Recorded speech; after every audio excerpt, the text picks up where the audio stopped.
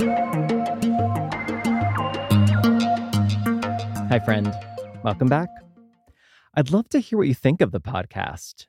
You can send me an email at imissyoupodcast@gmail.com, or you can head over to our Insta at imissyoupodcast and leave a comment. And if you're feeling extra kind, please hop over to Apple Podcasts and make it rain with stars with a review. This week's guest is the fourth and final installment in this little trip to radical fairyland, at least for the moment. And the final time you'll hear me say to hop over to that bonus episode of Chat Room, The Radical Fairies, for a little context for this conversation. My guest this week is Chris, whose energy to this day amazes and confounds me. When I met Chris in fall 2016 in Los Angeles, they were keeping a social calendar that not even the Kardashians could keep up with. They organized a hiking group that at moments saw upwards of 30 people on one trip, trekking terrain in and around Los Angeles, as well as keeping a fast-paced job as a producer for a major film and TV studio, and still finding the time to run all over town to parties and engagements like some sort of 21st century Mame Dennis. Here is my catch-up with Chris.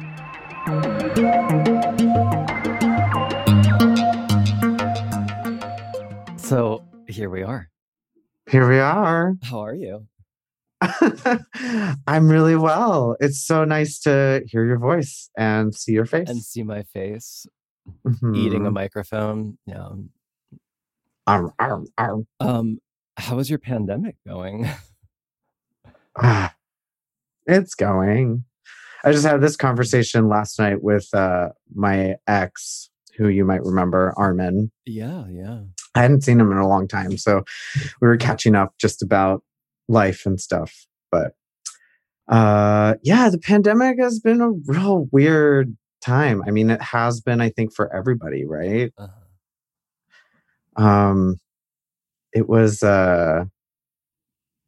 this is totally like foreign state of mind to be like in isolation and not being social. And you know me, I'm like a super gregarious Yes. person. You know, And you're in Los Angeles, where all I'm hearing is that it's getting hit quite badly there. Things are looking up right now, though. It's beginning of February. I think we're past like the holiday surge, and Right. you know, people are. The numbers do seem to be going down significantly. Right. So I think that's good. And you know, like I've been working this whole time, which includes, you know, going to set and you know, interacting with talent and working with crew members in close proximity indoors. And we like test rigorously to make sure that we're, you know, being as safe as we possibly can. Our PPE stays on the entire time. Like I do interviews like this in person, but I'm wearing a, you know, KN95 and a face shield the entire time. So, you know, it's Are you in the same job title that you've been in for a couple of years now? Yeah, I've been producing for ABC for the last 4 years. I was supposed to get you know, promotion, title change this year, but of course, like, you know, shit hit the fan. So I'm gonna be waiting for a little bit to see how things pan out, you know. But you feel like you feel happy with your job and yeah. I mean, one thing that has been exciting about my job is that COVID has provided endless toil on how to solve brand new problems that I've never had to deal with before, which makes things really interesting, you know, I guess, in a lot of ways.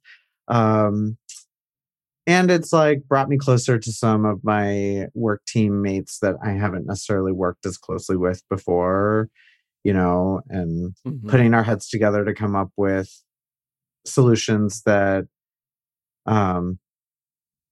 that work more broadly for our different departments and stuff. So I've been heading up a lot of sort of like the COVID safety protocols, um, figuring that out, implementing them. We work within our company with, you know, a whole business sector that is all about health and safety. Hmm. And we take it very seriously. And, since it's all started, no one has gotten sick Right. from any of our productions. So that's Have not to say you? no one's gotten sick And from some of the. you've not gotten sick, I haven't. right? And I feel like I've interacted with a lot of people in the last, year almost, Hmm. more than most probably.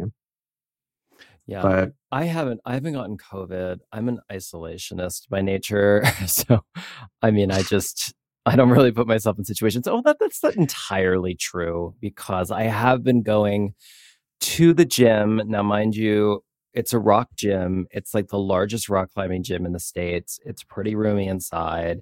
They're pretty strict on like mask wear. You have to answer questions when you get in. But that's not to say that like people don't come in through there that are, ill with coronavirus. But other than that, like I certainly haven't been going to any parties. I mean, I've been kind of it's me and my dog. oh, I've hooked up. So I've definitely put myself in harm's way when I've hooked up. human nature. There's no accounting for it. Yeah. I you mean, know, there's a lot of. I feel like we can put ourselves through some grief about that kind of stuff, and I have to say that I met someone in October of 2019, mhm. and it was just like, you know, lightning speed right into a relationship That's the person that. you're currently with, right? Correct, yeah, and it's really pulled me through this whole experience. I Right. don't know what I would have done. I probably would have gotten COVID by now, for sure. But, Or just have gone mad because I feel like um, being relational and social is in your DNA. It's in your chemical makeup. for sure, and sexual. I feel like, Yeah. I identify myself as gregarious socially and sexually. Yeah. Yeah. Yeah. But, we went into that relationship prior with an understanding that, there were going to be open aspects of our relationship. And Oh, are you talking about open, like open to other people? Like you're having sex? Um, yeah, non-monogamous. And okay. but since the pandemic happened, we very conscientiously said, okay, we're closing our relationship right now, Right. to be safe and to be conscientious and responsible for, for ourselves and for the community. That's not to say that we haven't ventured Together. Right. together. Okay. Yeah, together. We went on a road trip up to Seattle and back in Hmm. October when the numbers had gone down, and had a little fun in Seattle, had a little Hmm. fun in Portland. Yeah, I mean, like, um, what are you supposed to do? Just, I guess what you're the ideal situation would be just to not hook up. I guess that's the ideal, like that's the pinnacle ideal. And then, yeah, yeah. I know that I've had this conversation with people that I the shaming that goes on for hooking up during the pandemic. Um, but I find it's really hard for me to self shame because it's a consensual practice, you know? I agree. I don't think that it's fair for people to hold that over each other, for a very personal decision. I mean, if you're hosting 50 people orgies or something, that's a totally different story. But if you're out there seeking intimacy and, physical touch that you need in order to, Mhm. experience joy and keep your sanity, I can't fault you for that, Yeah. you know? And if you're taking, you know, responsible measures to a certain degree, you know, some people are, you know, have set up glory holes in their houses because that's Yeah. literally determined by the CDC to be the safest sexual You know, practice. I love a good DIY sex club moment happening. Yeah. Who doesn't? Who doesn't? I think for me too, I I knew that I was not going to visit anyone after I'd hooked up because I live alone. So I wasn't like I was going to hook up and then go and see people and put other people at risk. For me, it felt like I was putting myself at risk, but not putting that on anybody else. And that played a little bit into my sort of mentality when it came to making that decision. And plus, I'm sorry, but like I have to have sex responsibly, but I have to have sex, you know? Yeah, I mean, I feel like, you know, there are many ways to practice safe sex, right? Like to me, the safest sex is all about communication, right? It's just about being transparent and, Or you touching through know, saran wrap. or that. I mean, you know, it's not just about wearing a condom these days, you know, with Oh PrEP no, I and was with, you talking know, about full body saran wrap. Just like um, wrapping yourself in saran wrap. you know what I've been feeling like a little shame for sure is that I do have a group of friends that still wants to like party and hang out and they're Mm. being very impatient with the whole situation. And I I feel I see myself like constantly being like, what are you guys doing? Why are you like Yeah. some of them went to Puerto Vallarta, some of them, you know, and I'm just like, Oh, now's not the time. Just have some patience. And I'm being invited yeah. to go to like Hawaii and you know, I did early on, like I think in December, we went in on a house Mhm. together for a weekend in Palm Springs, and it was just us sequestered for the weekend. We all got Mhm. tested the week before. And, you know, I told Yeah. some of my other friends and still got a lot of flack for it. And, you know, I mean, Yeah, that Puerto Vallarta thing was a really big thing. And I think what really kind of, well, it was a big thing on many different layers. And I guess people who haven't heard about this, there was um, I don't remember their name, but it's the person that operates the White Party, a big circuit party essentially, which is a kind of marathon party for predominantly gay men. Um, Although I hate to use that binary, but yet when I see it, it really does seem to be correct. That is really for gay men. But and they went down to Puerto Vallarta and threw a ginormous party. And I think for me, it's like you're bringing all of that into an area. And how are you putting the people in Puerto Vallarta, you know, that live there at risk? yeah, I think Not to mention convening and then like bringing them back to wherever you're respectively going back to after Puerto Vallarta. I think as Americans, we're so used to this idea of like individual freedoms and individuality and what it means to like, you know, have these rights and privileges as an individual and not to take into account like the community where we are, our environment, and you know, we act very selfishly as a people, and Mm. it's no more apparent than in those types of situations where there is complete disregard for anyone outside of themselves as an individual. And I think that's kind of going to be one of the biggest lessons coming out of this pandemic. I hope is that people rekindle that sense of community and like can take a step back and see outside of their own immediate needs and desires, frankly, because they're not even needs, they're desires. And Yeah. people want to indulge in them. And it's at the expense of people who are less privileged. And I think too, you know, there's a lot of shaming that was going on around that on social media and stuff. But I also feel a lot of that shaming. Although I've heard people say, that's the best way to get people, just shame them publicly. But I feel that shaming, I don't know if that's the best way to get at something. And it especially is prevalent within the queer community, Well, we have such an intimate relationship with shame, and we know how to weaponize it in the most devious ways, because we've felt it our whole lives, and we've felt it internally, and we've had to wrestle with it pretty solitarily. We've had to wrestle with it as individuals on our own.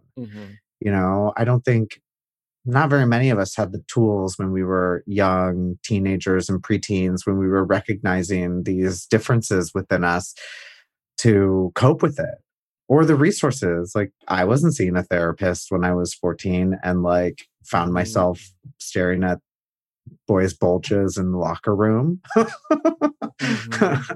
Yeah, I certainly wasn't seeing a therapist. I remember my parents had set me up with seeing a psychologist in my town, but I believe I went to them for one session, and that was it for me.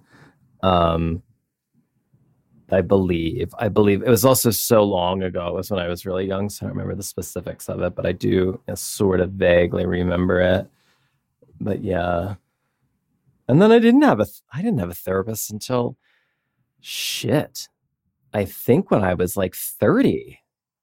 Yeah, same. I don't think I had my first therapist until I was 30. Same. I was, it was definitely my Saturn return time. And I was dealing with a lot of questions about my career, and should I switch paths? And, right. I think I was ending a relation. I just had gotten out of a relationship, and that's kind of what had triggered me to seek out a psychologist. My mom took me to a psychologist once, and it was when I was maybe 18. It was a summer back from college, and I was kind of going crazy, and my parents were catching on to my drug use, and I had kind of rebelliously proclaimed to be bisexual, and my mom was what's going on with you? And yeah, I do remember. And that was also, I remember telling people I was bisexual because, goddess forbid you were entirely into the same sex. Yeah. Well, and I think for me, that during that part of my life, I was being just trying to be part of this idea of a counterculture that I had. And I just moved to New York, and I thought I was the shit. I literally was living my Bret Easton Ellis nightmare/dream, Yeah. Yeah. That I saw, Rules of Attraction and read Glamorama, my senior year in high school, and I was I'm moving to New York, and that's going to be my life. I don't know why I was such a self-destructive path, but maybe, that's all turned out for the better, but Yeah. Now, how long have you been with are you calling your partner your boyfriend? Are you calling them your partner?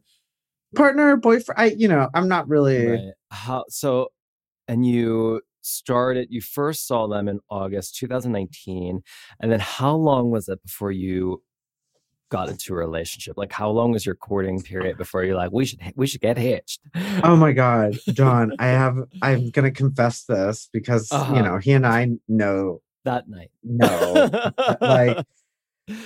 So we met at the gym. Well, we met on Scruff, and then we decided to meet at the gym because we both went to the same gym. And okay. Well, that's interesting because you're in LA and there's a gym. There are 2 gyms every block. Yeah, exactly. So it made it a very easy neutral ground to just initially meet. Well, I would say that depends on what gym you're going to, because I'm going to tell you that LA Fitness in Hollywood is not neutral ground. Yes, that's true. There's a lot of subtext that goes along with meeting at a gym. Gee, that's not subtext. That is pure conscious enjoyment. But we did me to intentionally have like a workout and talk and get to know each other. He's a bit more traditional, of a traditionalist than I am. Does that mean But no sex on the first date?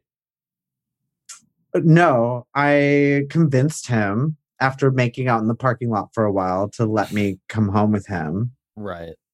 And I think we did have full on sex that first night, spent the night. And that following weekend, it was all the big Halloween parties in LA, the ones that you get dolled up for. And, it's a big giant circuit party at a, theater downtown. And they're a lot of fun, but they're very crazy. Yeah. And people go all out with their costumes.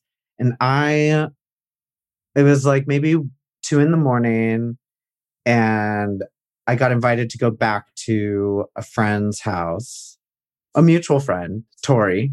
Right. Is Tori still in the same place? I think so. He's lived there for a very long time. I just remember scraping a dead skunk off of the like Tori's like back like poor patio area off of the bricks, and there were so many little skunk babies there. I was like, oh yeah. That driveway has seen a lot of craziness. Right. So I ended up back there, drinking tequila with him and a bunch of fairies. And I invited Jesus to meet me there. It was like literally the second date. And like, we were really enamored with each other at the gym. And then like, we had great sex. And, I was like really into him, really attracted to him. And, as we were drinking and as it was getting later and later, I was just like, hey, like, I could see this being a thing. You seem like you're really easy to love. And this was the second time you saw each other. Second day. and I basically said like, yeah, I could learn how to love you.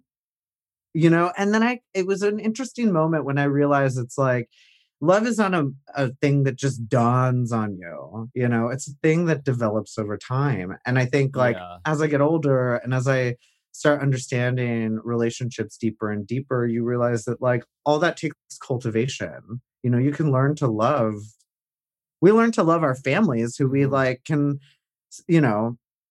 hate from a very like, idealistic way. We can hate our families, but we still love them. Right. I think I'm notorious for skipping town before we get to that word. Yeah. I'm notorious. Like, I'm out of here. I'm not afraid of it because, I think, there's a lot of weight that gets thrown around with the word love, but well, yeah, I mean, there's so many different kinds of love though. And like, yeah, but we're usually taught a very specific version of it that gets sort of those cues get ingrained. Yeah. That it's like one particular thing. Like once you mention it, it's like you might as well just get out the super glue and start pouring it over each other's body and then stick together. Yeah. I think after my second relationship, I kind of realized that even though I loved my first boyfriend and I loved my second boyfriend, the ways and reasons of how and why I loved them were very different. And then I realized that like none of my relationships will ever emulate, the love that I felt for someone, and are you talking about like the love that you felt for like your first? Yeah, I think a lot of people when they seek out love, they're trying to recreate, an idea of love that they've experienced before.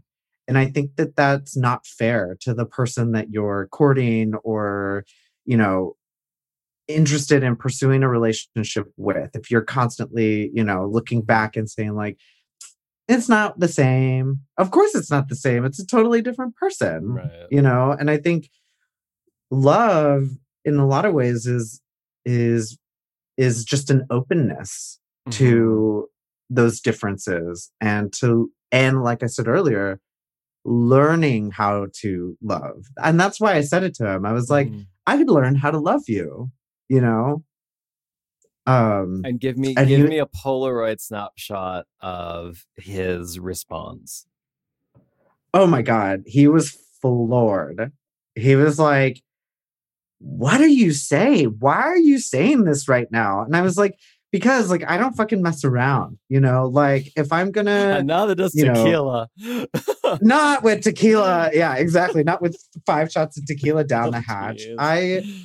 I was like, I don't want to pursue something that I Mm-hmm. don't see potential in. And, you know, like, and I don't want to beat around the bush. This is what I'm looking for. I'm looking for meaningful, deep relationships with Mm-hmm. people, you know, and in my sexual relationships, in my personal relationships, in my friendships, in my coworker, you know, Mm-hmm. that it's really important to me, you know, Yeah. to see people deeply and for them to see me. And that's a little bit of a burden I put on people. I think that sometimes, you know, is met with rejection, but I've learned how to handle that, I think, in a lot of ways. What, expecting people to really see you? Yeah. Yeah. And like take me in and, you know, develop an appreciation for me, you know. Yeah. And I understand that it's not for the longest time you want it with everybody, right? Yeah, it's just not possible. Right.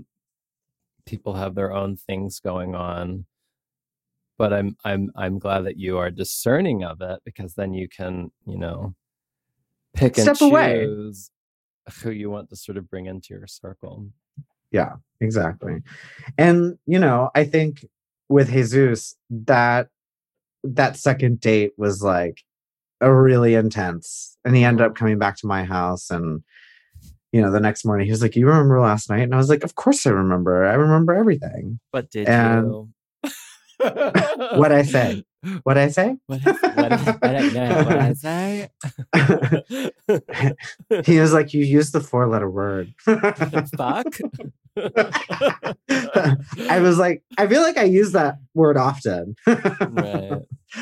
But yeah, you know, I think he really responded also with an openness and an understanding of what I was trying to say and where I was coming from. And I think that like immediately for him signaled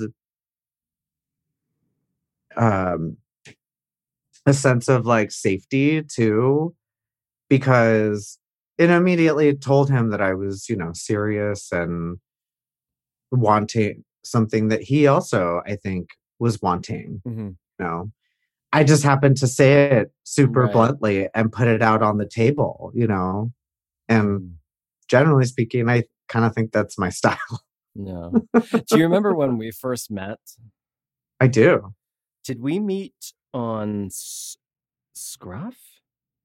I believe so. Well, you know, that's interesting to me because we had so many Mutual friends. Mm-hmm. And I think I just moved to LA. That was like in the first week, I believe. It was. I remember because it was a week. It was the night that I had gotten back from a weekend trip to Catalina with a group of friends, and I was driving back from Long Beach, and you and I were planning this. Right. And I got home, and you came over. I just came over. We didn't even meet out. No, you just came over. I mean, I'm not saying that that's my style usually. At least in the past was my style. But yeah, and then funny enough, we had a big group of friends, and I guess, you know, you'd mentioned the word fairies earlier, and just to sort of fill people in that are listening to what that is that, how would you describe it? I mean, it's not, I don't want to say it's a movement, but I guess it was it in the 70s. There was a sort of counterculture of predominantly gay men, I believe.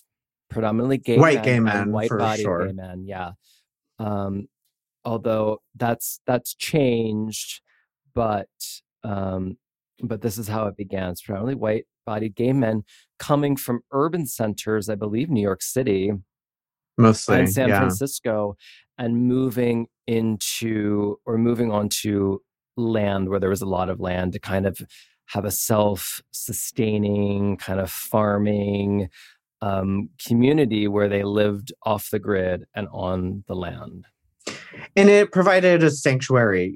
There were people who were caretakers of the land who had decided to leave these urban areas. And also, there was an open invitation to queers from across the country to visit as a sanctuary, as a natural, sanctuary for gay men to sort of revisit nature themselves, have a little solitude, and sort of slow down. Followed a little bit of like would you call it pagan? Or there was sometimes when I describe it to somebody who doesn't know, I'm like, oh yeah, I go to this like forest, fairy, witchy, pagan sex cult in the middle of the woods once a year, and it's my church. Yeah. So the organizing events that usually happen are around holidays or celebrations around the idea of the Sabbats. So, like a winter solstice, a summer solstice, Beltane, Samhain, things like that. Yeah, it's very rooted in that pagan natural belief system, right? And this group of friends that we shared were people that would go to fairyland, basically. Because I remember the first time I went, and I wasn't planning on going. So I think I got to LA in August of 2016, and then the first time I went was for the big Beltane festival, which would have been in the last week of April, and then Beltane, of course, is on May 1st. In 2017? Yeah, it was in 2017. Okay. I believe. Oh, that makes sense, because I was like, I think that was my second Beltane, but it was my third Beltane overall, because there's another sanctuary. Yeah, there are sanctuaries all over the world. It was quite eye-opening. It worked a lot of things simultaneously. It was working on a lot of things. You do a lot of acid. There are bonfires, there are drumming circles, a lot of things are happening. And then we're basically there for like 7 days. Yeah, I usually go for 5 to 7 days. Yeah, camping in tents in the woods, coming together for community meals, for community practices, to honor the land, the ancestors, to also honor the indigenous and native land that we were on. Yeah, but I remember it's a lot of acid. But then also at the same time, I know for me, because I'm very introverted, and this is not really the space to be introverted in. You can be introverted all you want, but you are surrounded by hundreds and hundreds and hundreds of people. Like you can go and just stay in your tent the whole time, but there's a lot of people around, and I know that it was really working my ability to just sort of start talking to random people, which I wouldn't usually do. I'm like very anxious in the social situations.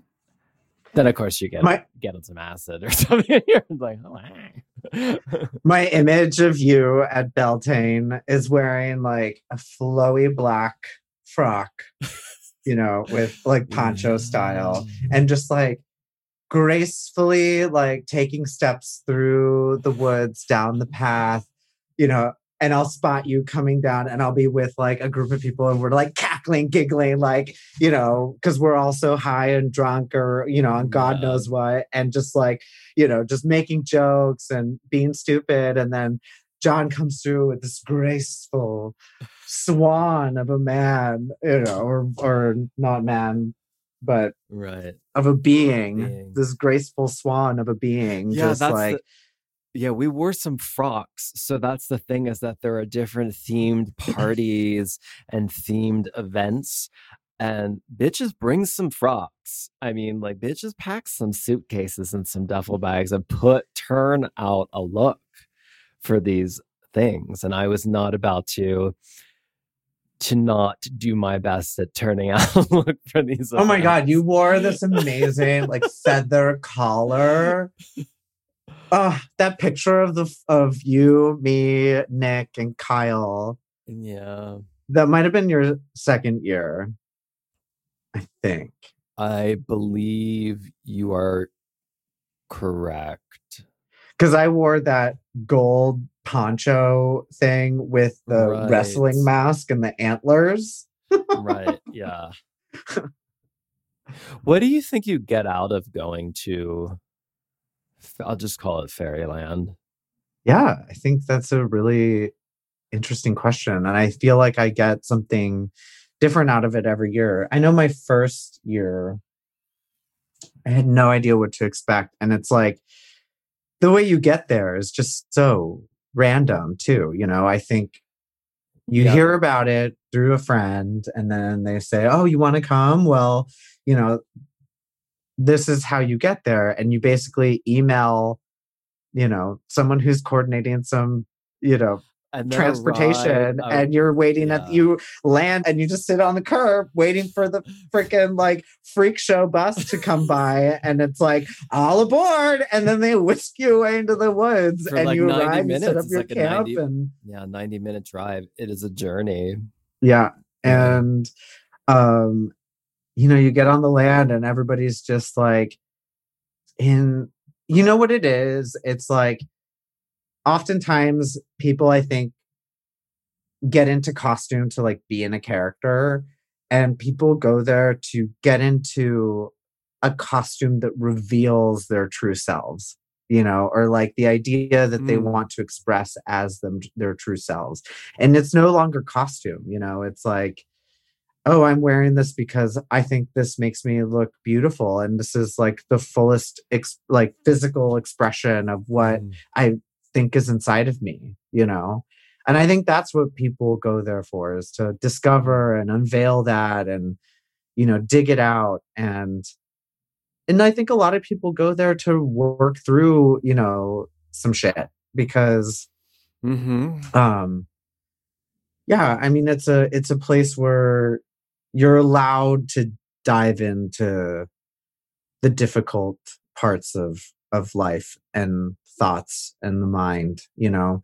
And especially when you're on psychedelics, you know, you have an opportunity to really dive deeply into yourself and, you know, reveal, you know, those things that you didn't even know you needed to discover or, you know, explore. Yeah. And I think, you know, I went there with an expectation. I think my first year of like having lots of sex and connecting with people like intimately. Bacchanalian. Yeah, bacchanalian. Exactly. I thought we were going to like celebrate Dionysus, you know, and it was not that, you know, at all. I mean, I did, you know, have some intimate experiences, and I was much more, I really discovered a deeper connection to sex through the fairies, in that, like, I think previously my relationship to sex was a bit more frivolous, you know? It was more just about action and activity rather than connection and intimacy. And I think having nothing but the woods and, you know, this community of people and time, because it really kind of becomes meaningless when you put your phone away and you're not wearing a watch. You know, lose complete sort of context of how much time is passing by when you're there. And giving yourself over to intimate experiences, and then, you know, kissing each other on the cheek and going about your merry way and realizing that you can have a really, really deep experience, even though it doesn't necessarily last beyond that. I've definitely or it does, yeah, it just turns into something else. I've met some people who I became friends with there that I didn't know before I went in there, that I'd actually visited quite often afterwards. Like a few of the Chicago queens I've seen in Chicago. I've gone to visit a few times actually. Yeah.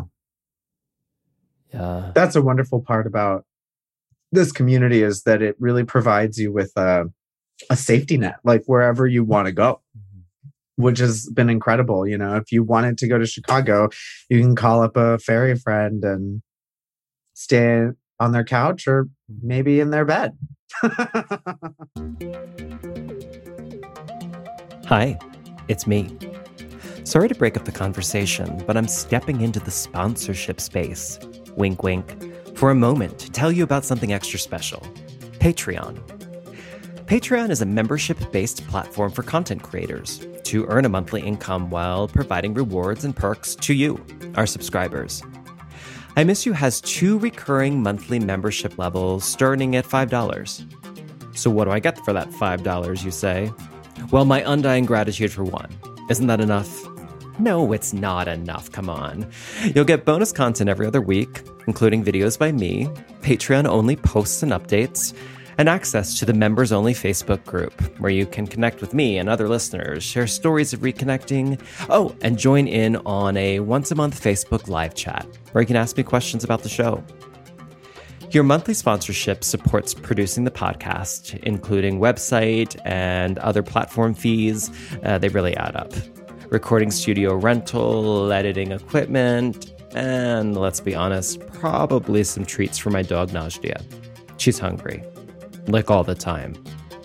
Visit imissyoupodcast.com for a link to our Patreon page.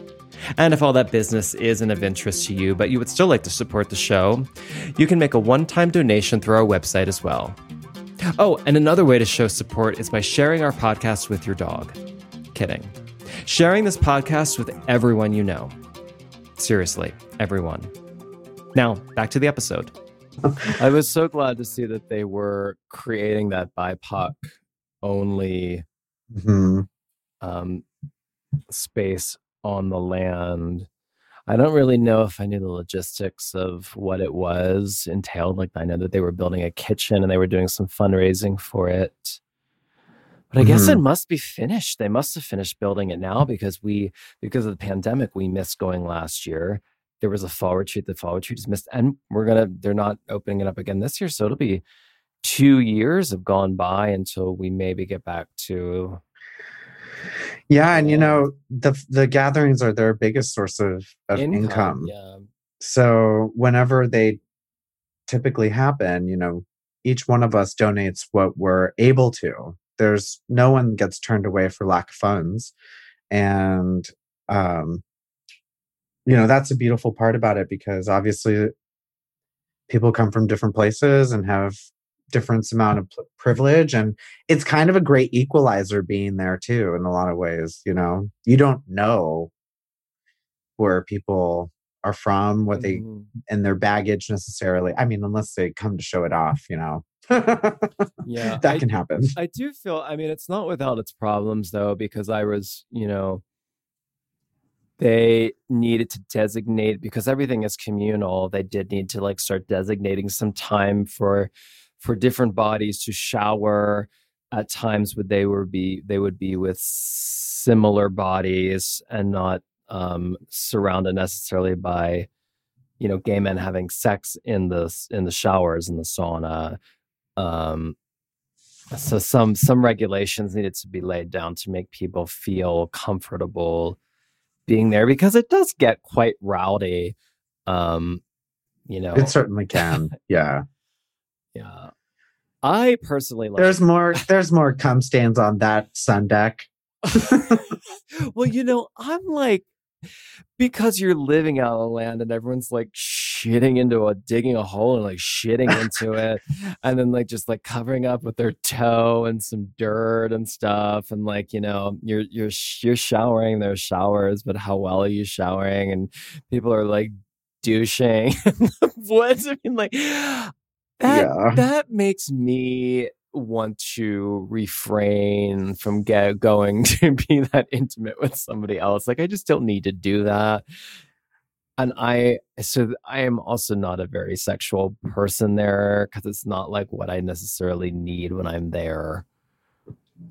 I think one thing that I get out of it too is just like it reconnects me back to nature in a lot of ways. Yeah, And totally. like, and not just like I'm gonna go hiking, but it's like recognizing like the wild aliveness that is everywhere. I don't know. That's Yeah. these are thoughts that I've had on shrooms many times, and especially while being there. And one of the beautiful things about ritual is sort of like the recognition of all the elements and bringing that in. And I don't know, there's something about it that, like, if I were to be a religious person, like, I would worship, fire, water, air, and earth.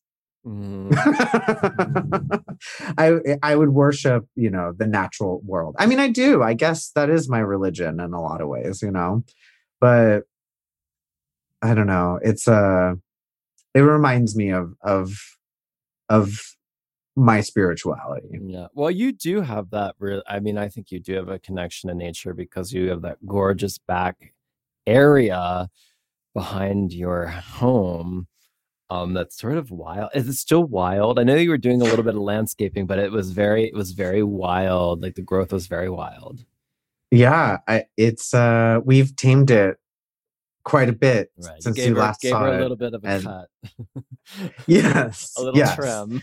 It's a little more organized, the vegetable patch and the herb garden. Like it's the thing now for sure.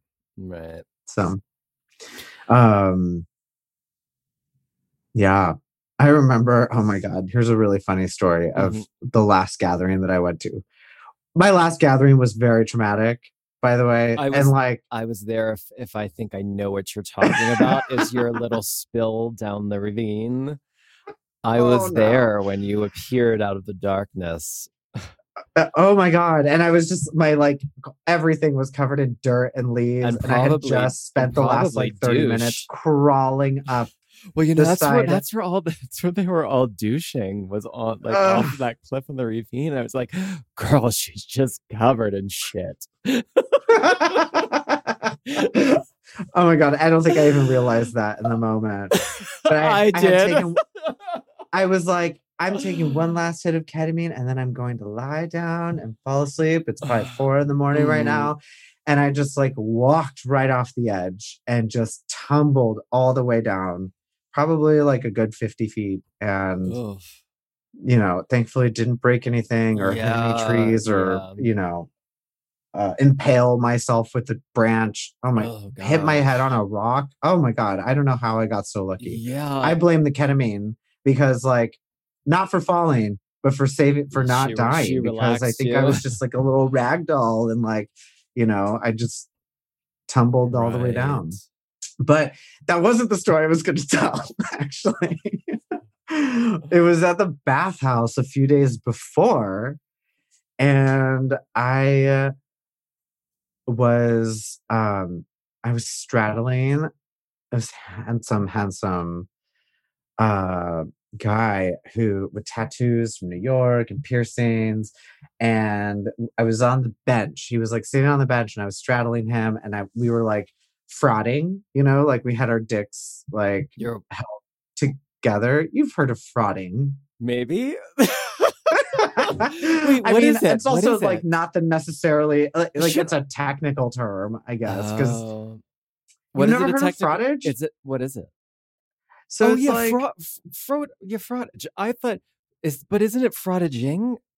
Fraudaging, fraudage. I don't know. I thought you said frauding. I think you can say that. I could be don't totally know. wrong. I don't always know what Ladies I'm and talking about. gentlemen, in case you didn't know, neither of us are sex therapists.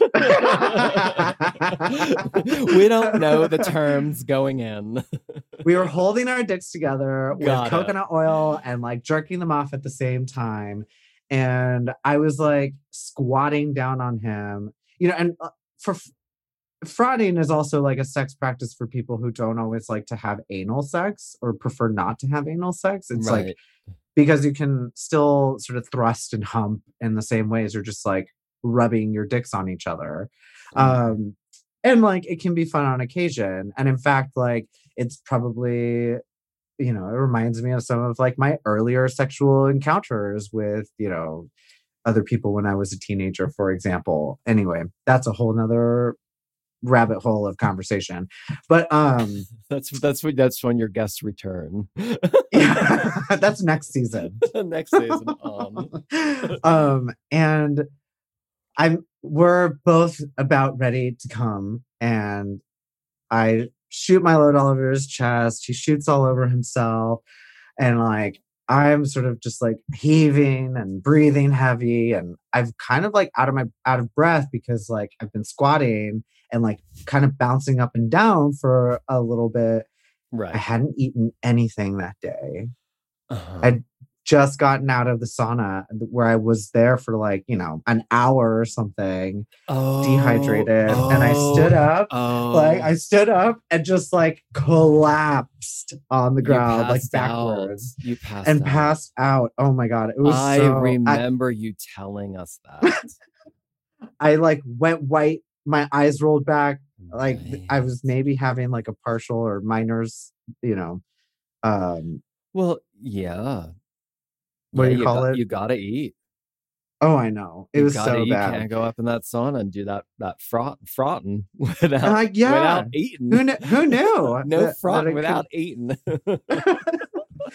And oh my God. But you know, one thing is so amazing about being there is that if someone's in need of help, like everyone will congregate to like help you, you know, make sure that you're okay. Yeah. And I have seen some queens need some help. Yeah. You know, when you have a lot of things happening, combinations of drugs and energies and people and wildness will work on you in a certain way, and sometimes you might just lose your damn mind momentarily, but it does happen. And I think that's like obviously one of the reasons many people go. It's one of the reasons why I go is that it's a space for me to also not challenge myself, but like get it out, you know, get the wildness out. Because, you know, in my day to day, obviously I can't act that way, nor do I want to. You know, I don't want to be in that state of mind all the time, but I feel like it allows me to keep a balance of like my curiosity and my need for ecstasy and for, you know, just indulgence and, you know, what one might consider to be, you know, fun, of fun, you know, like, and to take it to a certain level that's, you know, on the more extreme side. And I don't know, all within reason, of course. One thing I was always, I'm sorry, I didn't mean to interrupt you. No. I was going to say one thing I've always been taken by you is your ability to manage such a full life without collapsing, because I would frequently see you and be like, I know that you have been working so hard in essentially over a 9-to-5 job, because you work sometimes on the weekends too. And then I would see you out and about, you know, usually going a little hard or socializing.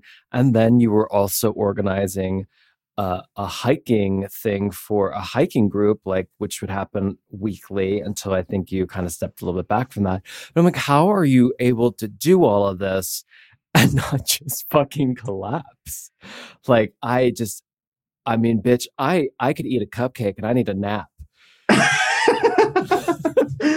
I kind of ask myself that sometimes too, and I don't know where like this boundless energy kind of comes from within me, but um it's something that I've really wrestled with in the pandemic because I don't have any outlets to release all that energy. Yeah. Well, And I've been actually thinking about you during the pandemic because I'm like, I wonder what he's doing. Because I mean, like, how are you managing? I mean, I will admit, Yeah. like at the very beginning of the pandemic, I was drinking a lot. I was drinking by myself because like I couldn't, it was hard to like not have someone somewhere to go or people to be with and events to attend. And so like drinking was like a great way to feel like I was doing something, Yeah. and occupying my mind, or also not occupying my mind, disoccupying my mind, and not and distracting me from feelings of loneliness and isolation Mhm. because those did hit me really hard. And I did not have the tools. And I'm only really recently recognizing and discovering what those tools are for myself, like Mhm. I'm trying really hard to start, a daily meditation practice. You know, I abandoned my yoga practice in 2020 completely, which Mhm. is a really, really sad thing for me because it's been a part of my life Are you since I like a discovered it in New York at Yoga to the People when I was 18 and would right? go and not pay for classes. I'm curious, are you I don't want to say one of those people. That sounds like I'm like being judgmental. But what I want to ask you is are you a person that needs to feel like you've just been working out hard in your yoga class in order for it to like satiate you? Like, do you need like a hard yoga? Like, does it need to be really challenging? I've dated two yoga instructors in my life, Great. seriously. My first boyfriend was a hot yoga instructor who was all about, the workout and the sweat and all of that. And that was, uh, the second way that I learned to do yoga. The first way was like a very straight, like vinyasa flow class in Mm-hmm. New York that was also a bit of a workout, but it was definitely like 15 minutes of meditating at the end of it, Right. sometimes. Um, and then my second to last boyfriend was also a yoga instructor, and he was very much of the opposite sort of mindset, and like, you know, really took more of a mindfulness and meditation practice to into his yoga practices, and I learned to appreciate that very much because, yeah, my modus operandi is to constantly be in action, and learning to be okay being still and Mm-hmm. being observant and um, internal, which is, and like noticing my body, noticing the feelings that come up, noticing all that stuff. It was very new for Yeah. me. I've Um, taken classes with the boyfriend to which you refer. So yeah, I mhm. hear what you're saying. Um, I know that I stopped going to yoga and just I only do yin yoga now just because I those like core power yoga or like vinyasa like those flow intensive yogas and things like that. I don't have like time to have any type of internal sensations because you're moving so fast. I'm like, this does not feel good to me. I feel like rather than like getting any type of stretch in, I'm trying to aesthetically look like what the instructor's doing, and I'm not really aware of my body. I'm just like, yeah. Yeah, it can be really tough. I think I've been practicing for like, oh my gosh, like 15 years or something like that. Like regularly, Mhm. often regularly and off and on, but most regularly. I feel like I've always, had a yoga studio that I would go to wherever I was. And you kind of end up learning. how to do your own version of everything in a lot of ways, I think. Or you know, recognize where how they're signaling the class and what the flows are. And it takes a lot of time. Yeah, there's a lot of pressure to make it look good, you know. And I think that pressure ends up being what turns a lot of people off and also what causes a lot of injuries, you know. Yeah. If you're because you're trying to do something and forcing your body into something that it's not ready to do, you know. Yeah. So or may never be ready to do.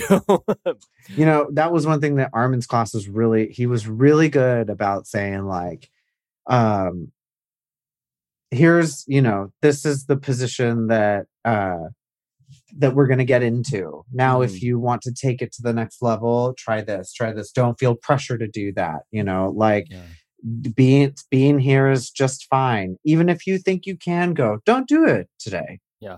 Don't do it today. I carry Do it some next time. things that Armin has said in their class with me now and still use them several years later because they were so helpful and insightful. And no one has ever said that before. And I was like, oh, well, that makes sense. Now I understand, you know? Last night when I was hanging out with him, I told him, like, that was sort of like one of my biggest things that I admired about him is his intuition. He has such great understanding of, like, the body, but also just like human interaction and humanity. I don't know. He's just like, he's such an intuitive person. He just knows things. He's really good at trusting his gut. And I admire that a lot with him. It was cute. I hadn't seen him since, oh my God, well, I probably since like a hike probably in January of last year or something. And that was a nice little reunion over lentil soup. I mean, who doesn't love lentil soup? Seriously, it's so good. Well, we should start wrapping up. But before we do, I want to ask you, what is one thing you're looking forward to in 2021? I think there's a lot that I'm looking forward to. There's one that's a double-edged sword that I've been thinking about a lot lately. And it's I'm glad that I don't have to wake up every day and worry about Twitter and politics. Mm-hmm. But at the same time, I am kind of worried that I don't have to worry, that I feel like I don't have to worry about it, you know, because like, you know, Biden is our president and, you know, the left is back in the executive office. I don't want to be sort of less vigilant, you know, about our government. And I, you know, feel like we should still keep our leaders accountable, you know, and I'm afraid of people being content and to acquiesce to, you know, a standard that we experienced before, that we're expecting again, and to not invoke radical changes that are necessary for our country to become better, you know. And I don't want us to like lose that, you know, kick in the ass that 2020 was into action, you know. So I think that's something that I'm looking forward to seeing, how we all continue on and continue to take, you know, action in our communities to keep each other accountable and to, you know, make the changes that we want to see in our country. And I know that, like, my company, like, they've been taking it very seriously, and there's, I don't know whether it's a lot of lip service or not, but, you know, there's definitely a lot of talk and, you know, company-wide meetings and panels and presentations and, you know, fact presentations about, you know, demographics within our company that don't reflect society, that need to change, and how like our executives are going to ensure that, you know, our company reflects the world that we live in, and that it's not, you know, 5% African American employees or something, or whatever it is that, you know, is super underrepresented within the Walt Disney Company. Right. You know, don't quote me on that percentage. They did release it publicly, but I don't remember what it is, but it's astonishingly low, you know. Right. So, and that seems like very positive, progressive, actionable things that I've seen, but I want there to be more, you know.